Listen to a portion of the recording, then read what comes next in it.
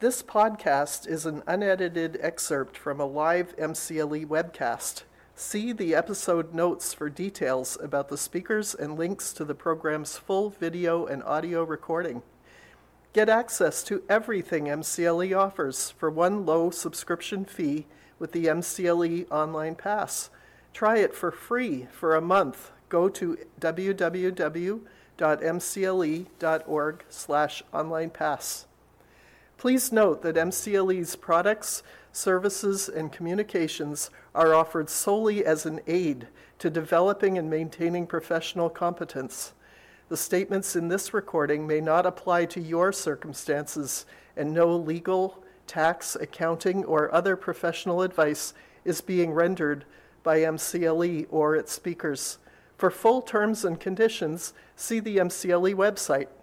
Indeed. So as Lori mentioned, I am the resident in-house counsel for this panel. So a lot of, my thoughts are going to be from the vantage point of seeing how these things get put into play from a business perspective, both from, learning about these things as folks reach out to in-house counsel, but also just, again, navigating these challenges with HR leaders as they, are making decisions that may or may not seemingly involve pay equity issues. So I'm going to pull up my slides.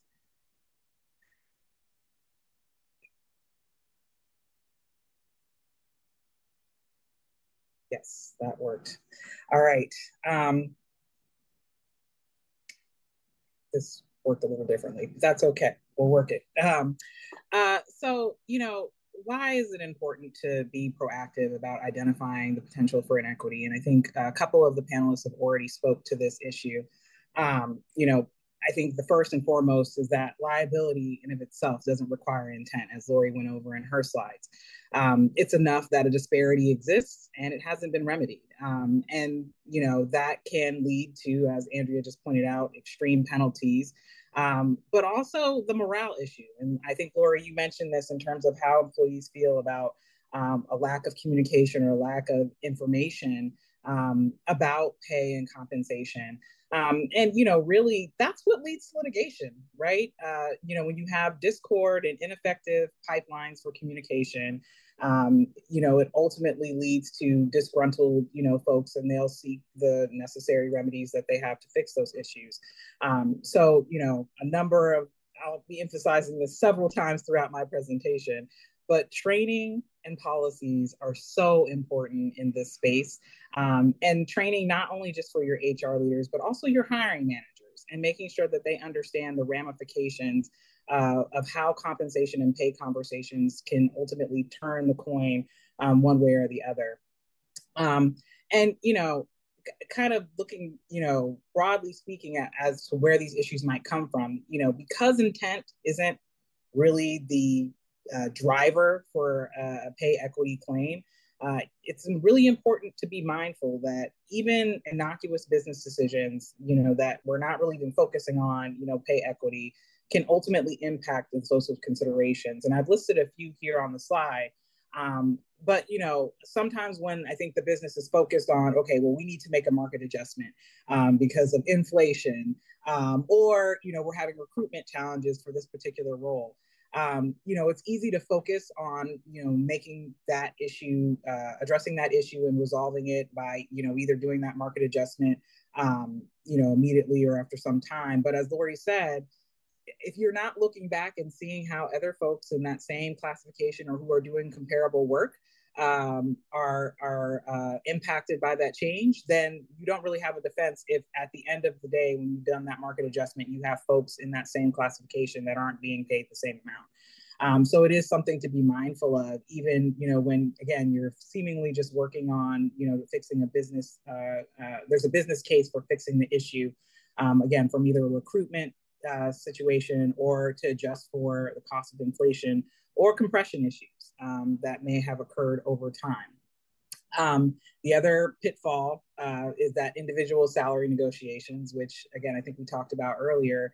Those can occur not only just at the hiring stage, but also during the course of employment. So, Susie employee goes to her manager and says that she's leaving because she can make X, more dollars at another competitor. In a hard to fill position or a tight market, again, there may be a temptation to immediately adjust that compensation to keep that employee, particularly if it's a high performer. However, just like with market adjustments, that may create a tension with other colleagues that are in that same classification doing that same work. And so, to the extent that competitive compensation doesn't have much of a justification outside of, well, we want to keep this person, you could be in trouble in terms of the pay equity issue. The last kind of, area that's problematic in this regard is managerial discretion. And I think this is a pet peeve, both for in-house counsels, but also defense lawyers, because it presents the most risk for inconsistencies, right? When you have managers that, again, either because they feel that this is what they need to do to keep a person or to bring in the appropriate staffing, they will, set compensation at a rate that's either higher or below, a guideline, and there's no guardrails, right, on that process. And ultimately, again, that can create, especially when you have lack of communication about how people are getting paid, that level of distrust that Lori was talking about amongst your colleagues, and also exposure under other laws, right? Because if only certain people are getting those deals, then you not only have a pay equity concern, but you also might have some other EEO discrimination issue. So again, that managerial discretion area can be problematic and challenging, and create a whole host of issues, not just in the space of pay equity. So, as I mentioned, my structure of my presentation is really going to be talking more about best practices, and I think the first place to stop is I'm gonna stop my screen real quick because these slides are not coming in the way that I want them to. Hold on one second. Let's try this. All right, here we go. This is better. All right, because I realize some of the language is getting cut off, and I want you folks to be able to see the whole slide. So kind of going back to where I was, best practices, pay transparency policies. So, I think from the standpoint, again, creating a story around how your organization thinks about compensation and being transparent about that, a policy, that aligns with the laws that are applicable to your organization is the best place to start. Now, it doesn't address everything because obviously if you have a policy that no one reads, no one talks about, it's not all that helpful, but it is a good starting place, again, to be able to anchor conversations and anchor your hiring managers and your HR representatives to, again, what the ideal standard is. And so when you're thinking about what that policy entails, the baseline of it is it should meet the minimum requirements of the laws that are applicable to your organization. And I think, as Andrea kind of highlighted, that can be complex, right? Because some states, you only need one person who's, either working in that state or applying from that state to be, held accountable to the pay transparency laws within that jurisdiction. And even in Massachusetts, right, NEPA applies to any employer if you have employees that their primary place of work is in Massachusetts.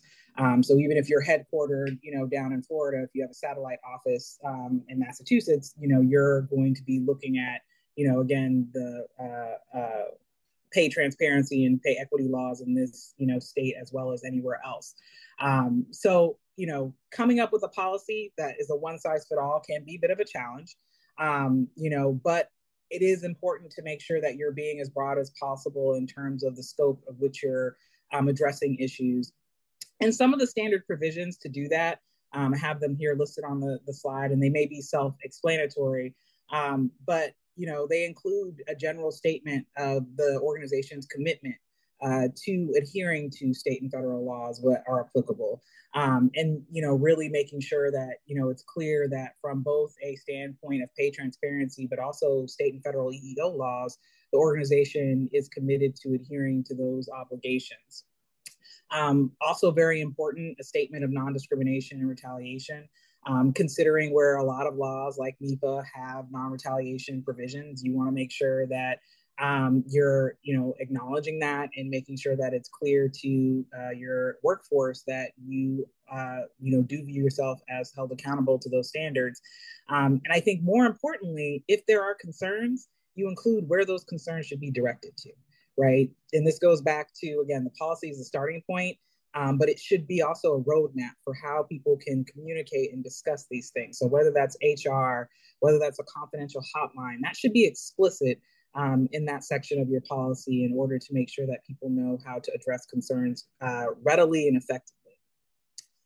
Other provisions of that pay transparency policy that may be worth including are the availability of pay and compensation information. So again, this goes back to what laws are you held accountable for, right?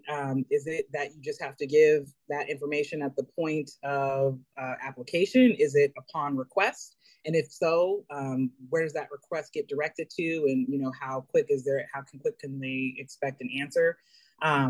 You do want to make sure that it is again.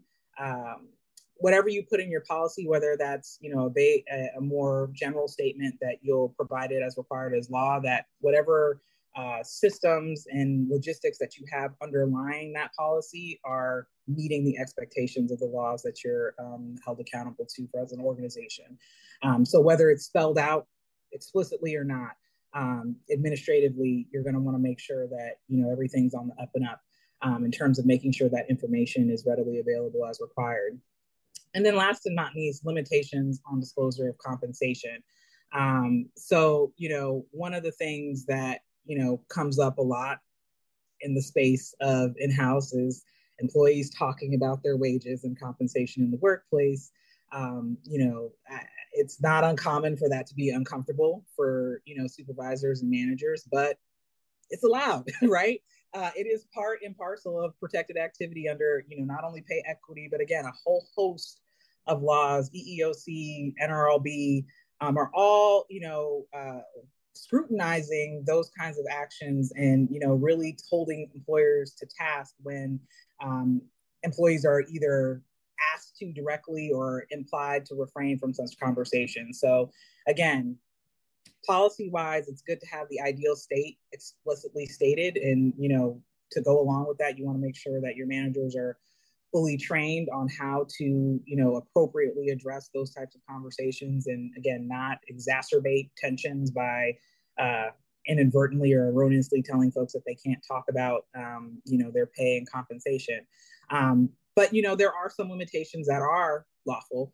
So if you have employees like your compensation and benefits employees or folks in TA who generally handle compensation, it is permissible for you to limit their disclosures of that information to the extent that, disclosures outside of the bounds of their position, you can, incorporate that into your policy. But again, you want to make it very clear from a standpoint of colleagues discussing their wages with others, asking their managers about compensation, that is expressly allowed under your policy to avoid any kind of issues about, wage disclosures and or other laws.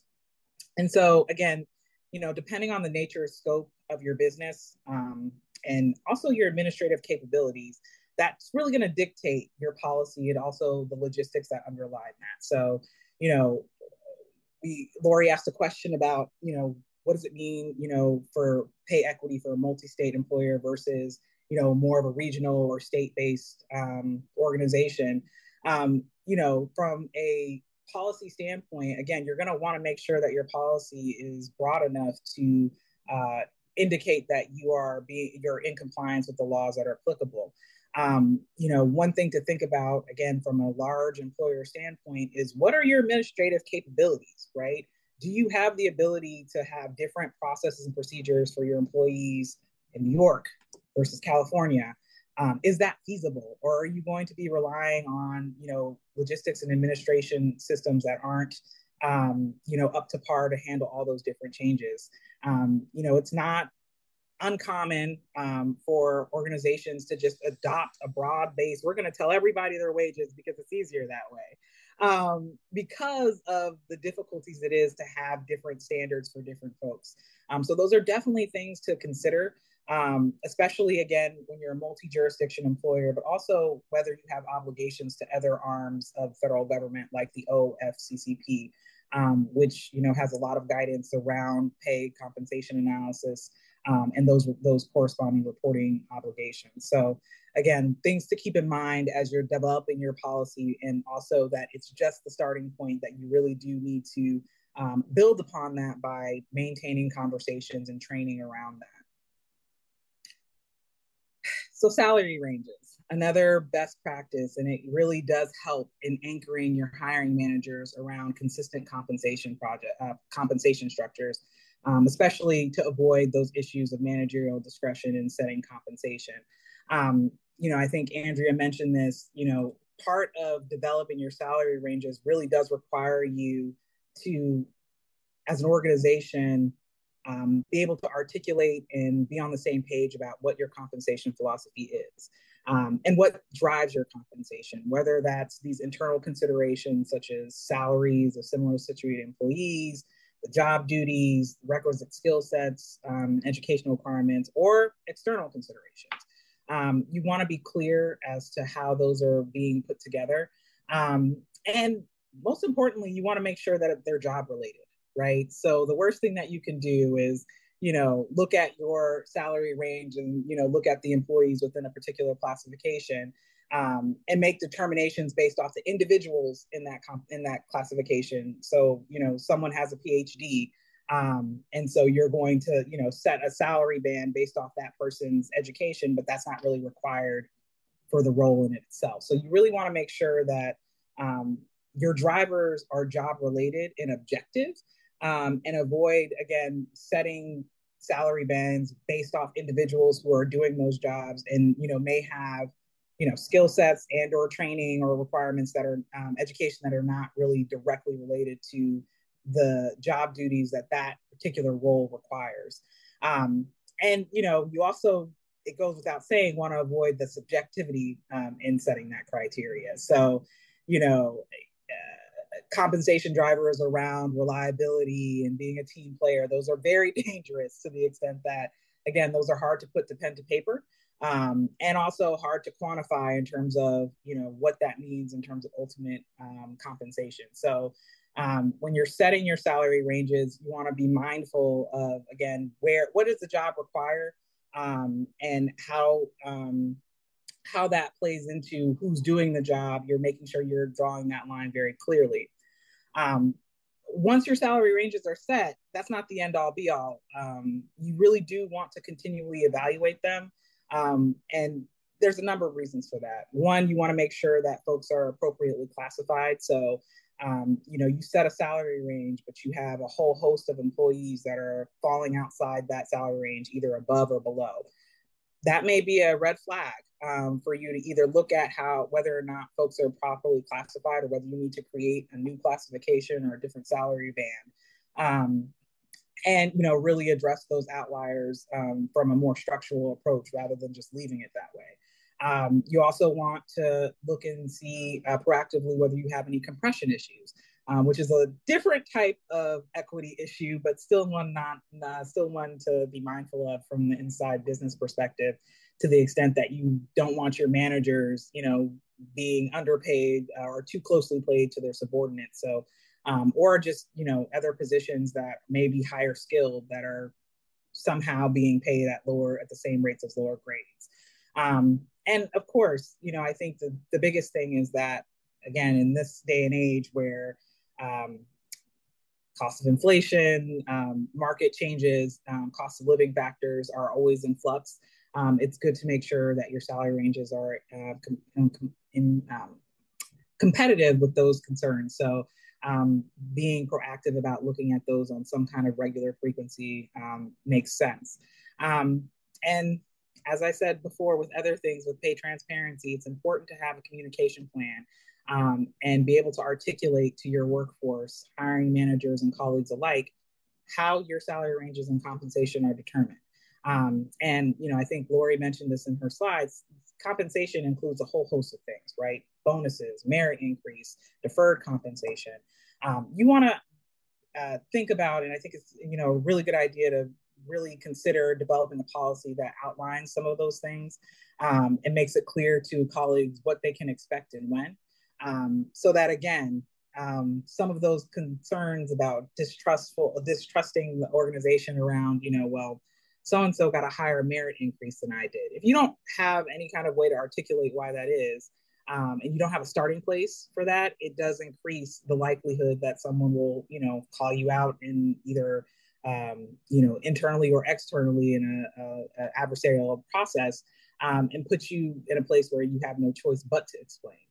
So it's good to, be clear about how these things are determined, and, again, more importantly, what employees can expect in terms of how they will themselves be impacted, whether it's, even if it's just a matter of saying some of these things are discretionary, like merit increases or bonuses. Making sure that you have that starting point language in a policy can be helpful in terms of helping employees understand, again, what they can expect in the future with their compensation.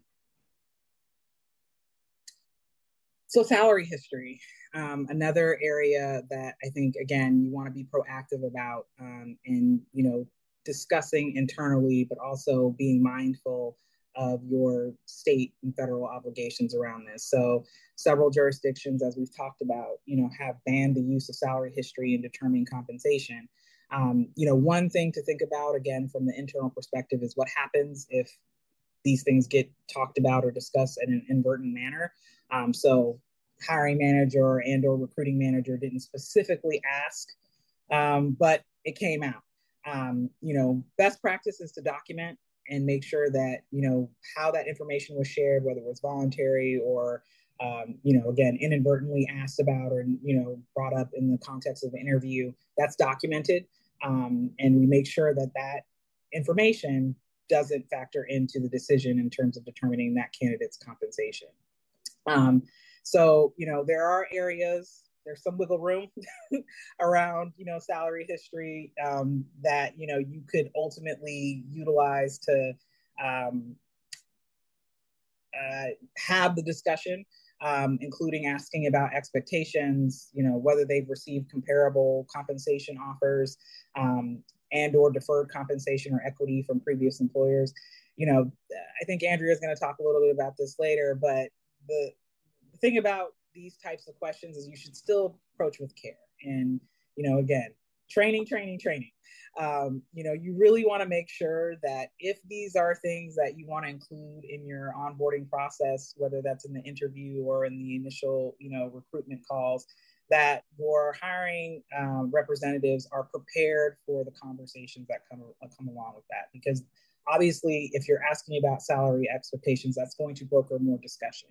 And that discussion can lead to some pitfalls if you're not adequately prepared and not observant of, the laws and the limitations of, again, having those discussions with candidates and also putting them in a place where they feel like they have to respond to certain things. And, I would say even in jurisdictions where you are allowed to ask about salary history, there's still risks in utilizing that information, right? Because you could be perpetuating a disparity by relying on that information. If you have a candidate who's coming in from, I think one of us mentioned it, a lower paid job, and they, use that for their basis of expectation, acting on that information can just be perpetuating a cycle of disparity within your own organization. So, regardless of whether it's okay or not, you want to be mindful and still, observe the risk and go back to your own drivers, right, of what your compensation is based off of, as opposed to really relying on external factors. That's right. I just was going to ask you, what if the hiring manager finds out what the salary, the job applicant's salary was based on public information? Like, what if there's publicly available information, and so they have the information? What happens then? Again, I think it goes back to documenting how the information came about, whether or not that's pulling where it came from. And that can be, and I think, Lori, your point is valid because state employees, their information, their salary information is public. So you can just go and, Google that person's name and find out immediately what their last salary is. So again, making sure it's clear where that information is coming from, whether it's voluntarily or through some research. I would definitely advise, again, from a training perspective for your hiring managers, not to go proactively looking for that information, just because, again, it raises the question of what are you basing the compensation on? And again, if you're using past salary history information, or you're getting that information, the question is going to be, how did that play into your decision in terms of compensating this employee? So it's definitely, not along the lines of directly asking the candidate, but it does create that issue of, are you using information that's unlawful to set the compensation? So it is a dangerous territory to be in from that perspective. It's probably fair to say that if you're following Desiree's advice, though, and thinking about salary ranges in advance and tailoring it in a certain way, then you're less likely to get yourself in trouble by having that information, whether it comes from you by accident, by having it, come up, falling into a conversation when you're not proactively asking for it or coming across it on a website. If you're able to justify the salary based on the work and what the expectations are, and it just so happens to line up with that pay history, well, it's not necessarily something you're taking into consideration anyway. It also might be the case that you see that wage history and you're paying them way more or way less, but if it's based on the right reasons and the analysis that Des has set forth, then you're less likely to have the risk there, because it really truly will be tailored to the job and what the essential functions are. Absolutely. And I'm just going to quickly, note a slide on pay equity in terms of best practices. And Andrea is going to spend some time talking about the logistics of what that looks like for employers. But, the main things to think about from an in-house and organizational standpoint is whether or not you want to do a one-time audit or some level of a reoccurring pay equity assessment. And that can be based on a whole host of things, whether it's evolving market considerations, changing legal landscape. As Andrea said, these things change, it seems like, every month. So you definitely want to be mindful of whether or not it makes sense to look at your pay compensation from a more audit standpoint on a regular basis versus just a one-time deal. I think the other major thing to think about is considering the value of doing an audit at the direction of counsel or outside counsel. I think, Andrea, you said this, sometimes you do these audits and it's like, wait, that's the data? Oh my. And so having the ability to have some of that under attorney-client privilege is, definitely a bonus in some ways. That doesn't always save the day, because again, if you have federal contractors, there are some reporting obligations that, you have to still have to provide information regardless of whether it was privileged or not. But it does help in terms of having internal conversations around the information that you're in, the data that you're seeing. And then post-audit, you should still be looking at how your pay compensation practices are being implemented in the workplace, because part of the reason why you might need to do a regular audit is because you have the same types of things happening over and over again, whether that's managers going outside the bounds of your salary ranges or continually unplanned market adjustments. So you definitely want to continue to assess your compensation practices even after you do that audit to avoid any further issues with equity. And I think that's my last slide on this. So let's turn it back over. Great, thanks so much. Before we move to our break, I just wanted to address a question that came in from a webcast viewer, which is, what is the current status of the pay transparency laws that are, or bills that are pending in Massachusetts? And it's my understanding that the pay transparency bills, that they have not gotten very far along the process, that they were in committee, but that they were scheduled for a hearing this spring. And same with the bill that would require more reporting obligations, like more of a disclosure. And so it's not something that's close, as far as I understand, to becoming law, but is still kind of in the process, and just something to kind of be aware of. And House docket 1849 and Senate docket 1191 are the ones that are probably the ones to pay the most attention to, which are the ones about disclosing the pay range. And there's also the other bill that relates to the reporting obligations. Does anyone else have a more updated status about that?